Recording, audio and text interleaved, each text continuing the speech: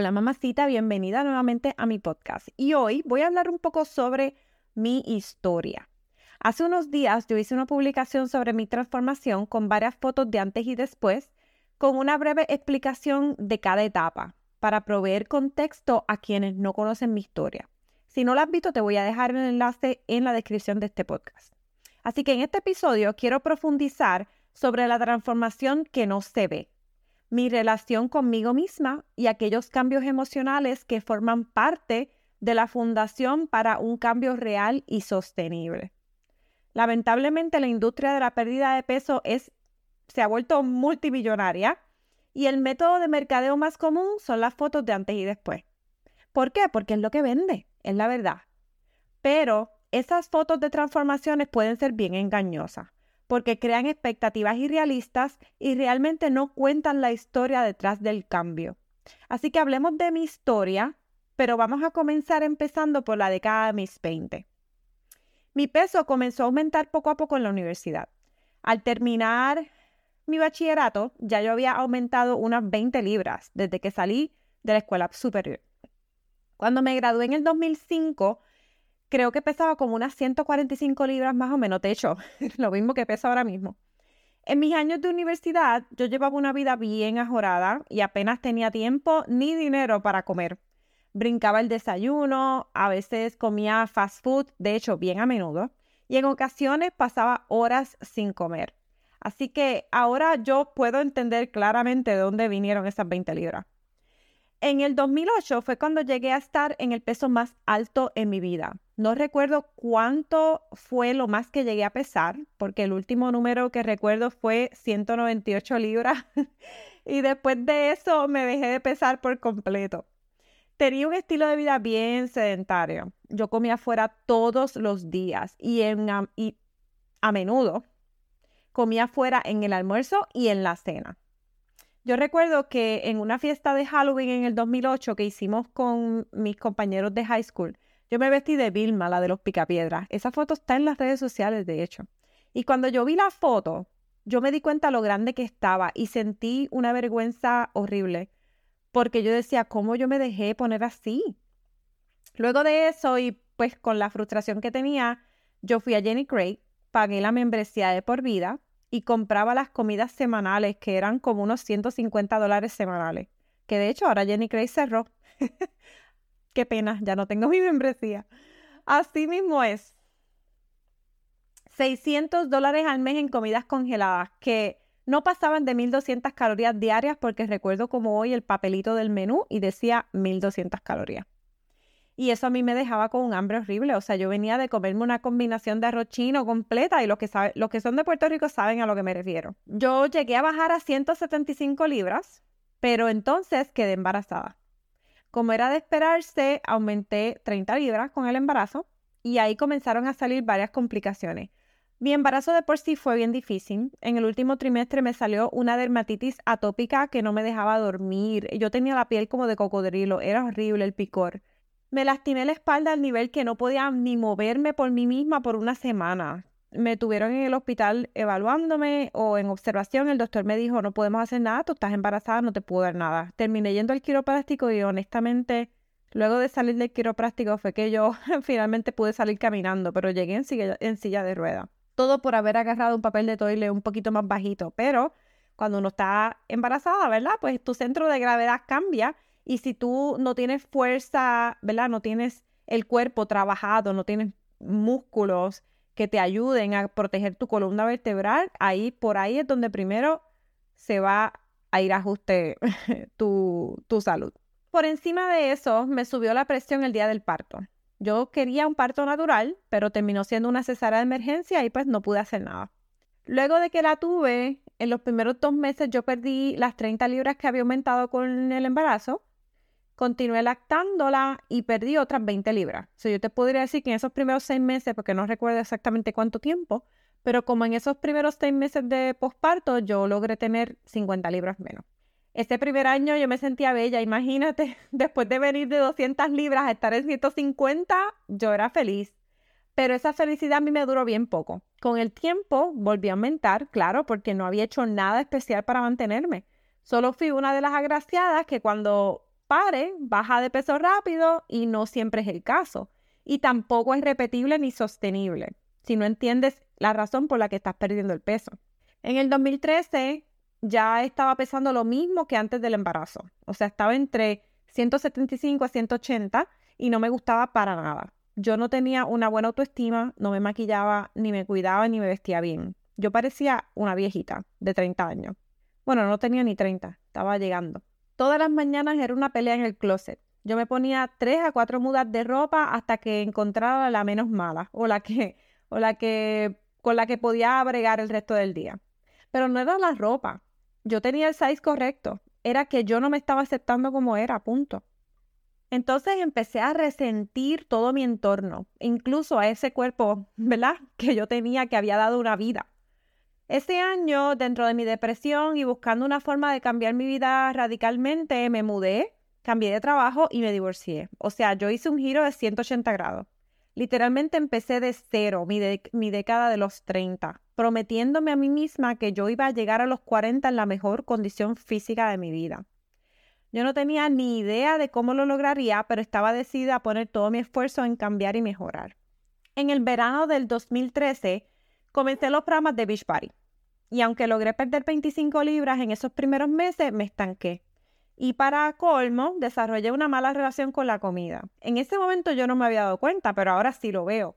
Cuando yo comía afuera o algo que no estaba dentro del plan, yo hacía una rutina de ejercicio doble ese día. Y que para quemar lo que me comí. Y no sabes cuántas veces he escuchado eso, incluso recientemente una mujer me lo dijo. Yo me voy a la cama sin comer porque si no pude hacer ejercicio ese día, pues no voy a poder quemar lo que me comí en la cena. Cuando yo escuché eso, fue como un flashback a mi época de esta época que te estoy contando. Encima de eso, hacía ejercicio 6 a 7 días a la semana, luego de que la nena se dormía de noche, y cuando yo no lo hacía me sentía culpable y ese día comía aún menos. O entonces al otro día pues brincaba el desayuno. En fin, eso no era vida, punto. Mi frustración siguió creciendo cuando yo no podía bajar más a pesar de estar comiendo poco y haciendo mucho ejercicio. Durante este tiempo recuerdo que un coach me dijo que yo debía estar en 125 libras y ese era el número que yo tenía en mi cabeza como meta por mucho tiempo. Entre el 2014 y el 2015 estudié entrenamiento personal en Puerto Rico en un intento de entender qué estaba haciendo mal. Y es que cuando alguien quiere perder peso, lo primero que piensa es en hacer ejercicio. Y no me tomes a mal, hacer ejercicio es importante y tiene su función. Pero para perder peso no es la mejor estrategia. Y de hecho, tengo un episodio de podcast que hablo de eso y explico los detalles. Así que si no lo has visto, te recomiendo que vayas y lo escuches. Luego de eso, entonces, yo empecé a entrenar más al gimnasio y le agarré mucho amor al fitness porque realmente me gusta la ciencia. O sea, yo soy ingeniera de profesión, a mí me gusta la ciencia y me gusta aprender cómo funciona el cuerpo y cómo entrenar para poder moldearlo. En el 2015 yo me mudé a California, dejé Beachbody y me sentía bien perdida. Aunque yo seguía haciendo ejercicio, yo no tenía ni idea de qué comer. Y comencé a compararme también con otras mujeres, especialmente porque en Los Ángeles hay tanta mujer bella que yo me sentía como el patito feo. Una percepción totalmente creada por mí y mis inseguridades. Pero encima de eso, algunas personas cerca de mí y en las que confiaba hacían comentarios que alimentaban más mi inseguridad. Y yo empecé a sentir que yo no era suficiente. Entonces, decidí contratar a una fitness coach en el 2016 que entrena mujeres para el fisiculturismo, pensando que yo lograría verme como las mujeres con las que me estaba comparando. ¡Qué error! No hay peor pérdida de tiempo que querer ser alguien más. Ese programa con ella duró 8 semanas. Yo lo comencé en junio, tan pronto comenzaron las vacaciones de verano, porque así podía tener más tiempo de seguirlo al pie de la letra. Mi hija se había ido a pasar el verano con su papá y en mi mente ese era el momento perfecto. El plan de alimentación era bien restrictivo.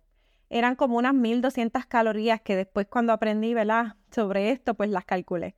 Y la rutina de ejercicio era de pesas, 6 días a la semana, que me tomaba como 1:30 todos los días, incluyendo cardio 2 veces al día, en ayuna y luego de la rutina. O sea, era agotador. Las primeras semanas cool, porque uno todavía tiene gasolina en el tanque, pero después de eso cada vez era más cuesta arriba poder seguir con esa rutina. En esas 8 semanas, para colmo, tuve que viajar 2 veces por el trabajo y ¿sabes qué?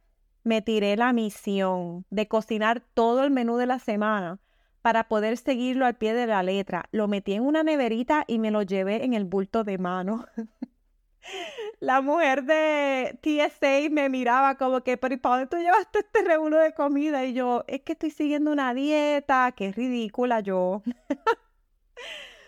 Yo desayunaba en el cuarto del hotel, obviamente con las cosas que me había llevado, y para el almuerzo, mientras otros compañeros comían de lo que habían traído para todos en el trabajo, yo me calentaba mi pechuga con vegetales. La cena igual, la hacía en el cuarto con la comida que me había llevado. Hoy día me parece súper estúpido hacer algo así. Si tú aprendes a comer, tú puedes tomar buenas decisiones mientras viajas sin sacrificarte así, ni tener que dar explicaciones a la gente de por qué estás comiendo comida hecha en casa por ti cuando estás viajando. Ahora que yo miro para atrás, ya yo sé ya yo entiendo la cara que ellos ponían cuando me veían a mí con mi comida. Entonces, en las tardes, una vez salía del trabajo, visitaba entonces un gimnasio cerca del hotel para hacer la rutina. En la semana 7 yo lo abandoné, el plan, por completo. Yo no pude con el empuje. Y ahí creció más ese sentimiento de, ay, que se joda, fuck it. Y entonces, luego de ese sentimiento que me hacía sentir que me había liberado, entonces vino el sentimiento de culpabilidad por no haber sido constante. Perdí 10 libras en esas 7 semanas y logré estar en el peso más bajo de mi vida ever, pero yo no me sentía bien emocionalmente. Yo seguí visitando el gimnasio luego de eso, pero no con la misma intensidad, obviamente. Y especialmente luego de que la escuela empezó en agosto, porque la cosa se complicaba mucho más. Como era de esperarse, yo recuperé el peso de vuelta y más. Yo perdí con ella 10 libras y luego aumenté 30. Después de haber estado en 135 libras en el 2016, fueron 25. En el 2019 llegué a subir a 160. Te soy bien honesta, yo pensaba que llegar a las 135 libras me iba a hacer sentir bien y feliz, pero no fue así. La razón por la que yo hice este programa con esa fitness coach fue por las razones equivocadas. Yo lo estaba usando como método para recibir validación externa y tal vez ser aceptada por estas personas que yo quería que me vieran de otra manera. Así que fue bien frustrante cuando yo llegué a pesar esas 135 libras, pero yo no me sentía bien conmigo misma ni me sentía feliz. Nunca fue suficiente porque yo estaba comparándome con otras mujeres que no eran yo. Por lo tanto, nunca me iba a ver como me imaginaba, porque obviamente no era yo. Así que entre ese año, 2016 y 2019, yo estaba como en un limbo. Y los comentarios que me hacía la gente sobre mi aumento de peso me hundían cada vez más en mi depresión. Y si te fijas, yo lograba perder peso a corto plazo, ¿verdad? Por 10 libras que perdí esas 7 semanas, pero realmente aumentar todas esas libras, ¿verdad? Esas 25 libras, realmente fue paulatino. O sea, me tomó prácticamente 3 años en aumentar esas libras. Por lo tanto, en muchas ocasiones nosotros ajoramos demasiado el proceso de pérdida de peso cuando no es realista. Si tú no aumentaste esa cantidad de libras en un par de meses, no esperes perderlas en un par de meses, porque si tú ajoras el proceso de perder peso, eso va a traer consecuencias. Va a traer piel flácida, va a traer probablemente problemas de salud, tal vez vas a perder masa muscular, no te vas a ver ni a sentir como tú te estás imaginando que te vas a sentir. Por lo tanto, no vale la pena el esfuerzo para nada. Todo esto que yo te estoy contando es para decirte quién era esa versión mía que no era feliz consigo misma.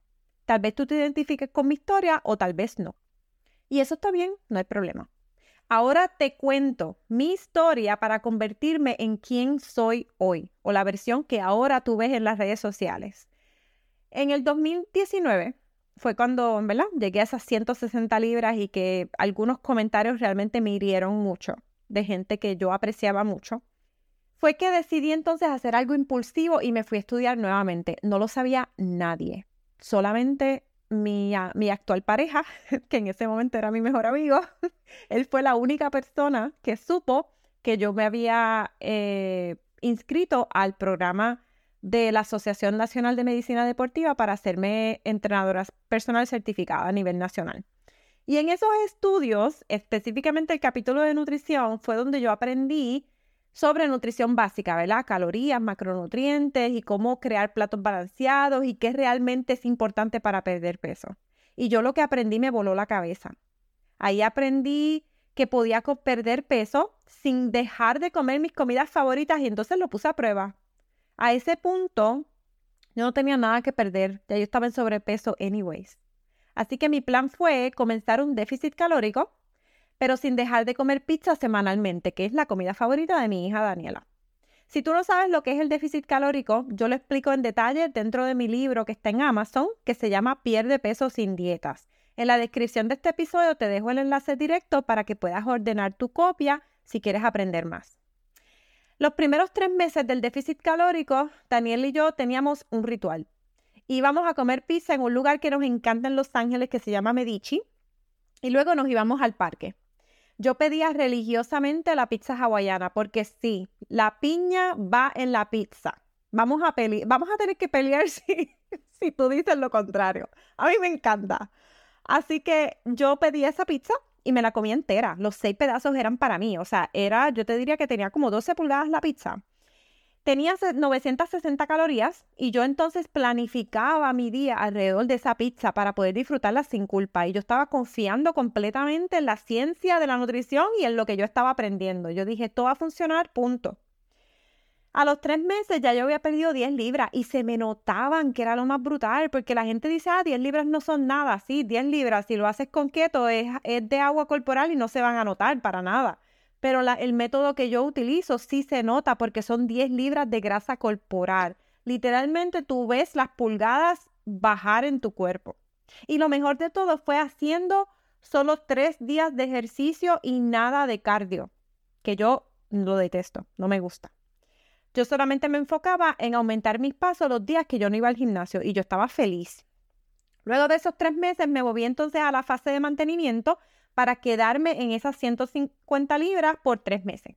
Y luego volví a hacer otra fase del déficit calórico siguiendo el mismo concepto y ahí perdí las últimas 10 libras para poder volver a como estaba antes de empezar con la fitness coach. O sea que en el plazo de un año yo logré aprender a perder peso sin dietas y me deshice de esas 20 libras de más que yo había aumentado entre el 2016 y el 2019.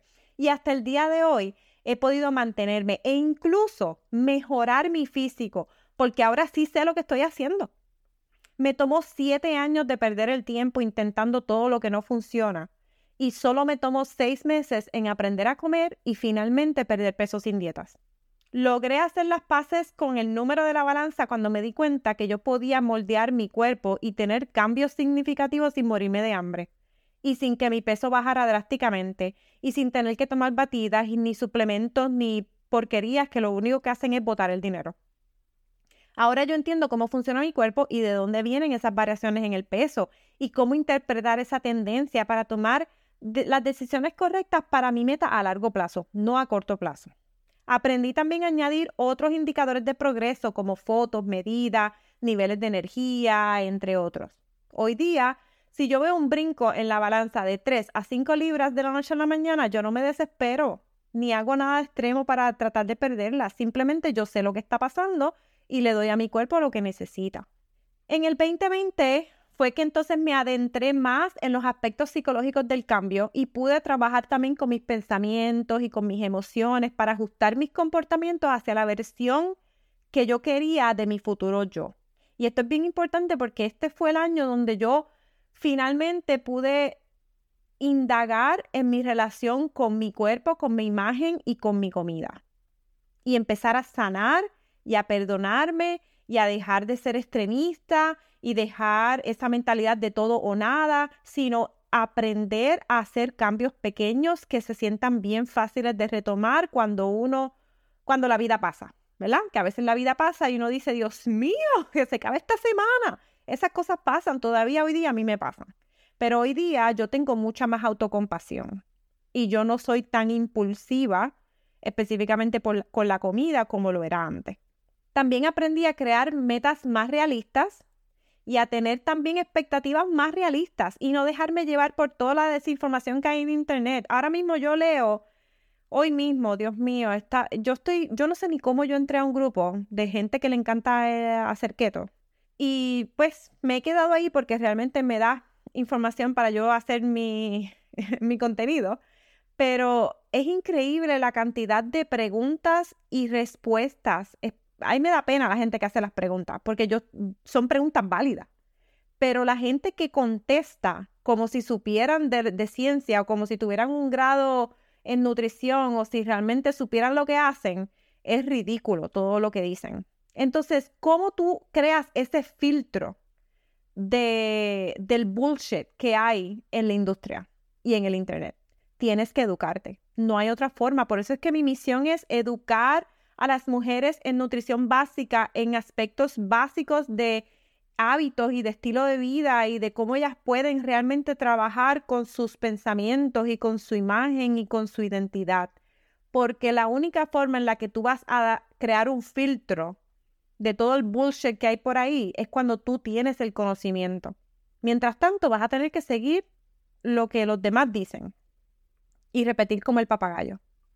Así que aparte de educarme en la ciencia, también me he dedicado a seguir profesionales en las redes sociales que ofrecen educación y guía basado en la ciencia y no en el mercadeo de productos milagrosos. Ahí fue que yo empecé a seguir a mi coach de nutrición que trabajé con él en el 2021, William Grazion. Él es buenísimo y todo lo que él enseña es enfocado en la salud hormonal femenina. De hecho, con él también hice el curso de Advanced Coaching System, que es la especialidad en salud hormonal. Y te digo, todo lo que yo he aprendido ha sido de bendición y es lo que yo le enseño a mis clientas. Yo quiero que las mujeres aprendan para que tengan ese empoderamiento de tomar decisiones informadas. Por eso, al escribir mi libro, yo comencé por lo que tiene un impacto mucho más grande en la pérdida de peso y es tu mentalidad. Porque si tú quieres que tu vida sea diferente, tú tienes que ser diferente. Tu comportamiento tiene que ser diferente. Y la mejor manera de modificar tus comportamientos es prestar atención a esa vocecita negativa en tu cabeza que te convence de seguir intentando lo que suena bonito y milagroso. Esa misma vocecita que te convence de ignorar cuando hay un obstáculo en vez de enfrentarlo. Esa misma vocecita que repite como disco rayado esa frase de no puedo. Esa misma vocecita que te convence de quedarte en tu zona cómoda porque se siente más seguro que aventurarse a aprender algo nuevo o intentar algo diferente. Mamacita, a mí me tomó 7 años aprender a perder peso sin dieta, simplemente porque yo seguía planes genéricos a ciegas. Y dietas y productos y programas a ciegas. Nunca me tomé el tiempo ni el esfuerzo en hacer cambios duraderos. Pero a ti, mamacita, te puede tomar mucho menos si te dedicas a aprender a comer, a mejorar tu relación con la comida, a dejar de sabotearte y a hacer cambios que te hagan sentir bien y desde el amor, no desde el autodesprecio. Yo lo que espero es que esta historia te sirva de inspiración y te despierte la curiosidad de intentar algo diferente a lo que ya has hecho. Porque comer menos, eliminar carbohidratos y hacer mucho ejercicio no es suficiente para perder peso y sostenerlo para siempre. Pero si tú necesitas ayuda para retomar el control de tu peso, mejorar tu estilo de vida, tener más energía y liberarte de las dietas, yo te puedo ayudar con toda la seguridad del mundo. En la descripción te dejo mi página web para que puedas solicitar una consulta y que puedas descubrir cómo tú también puedes perder peso sin dietas. Así que, mamacita, esto es todo por hoy. Hasta la próxima. Te mando un abrazo a través del podcast y espero hablar contigo pronto. Un abrazo.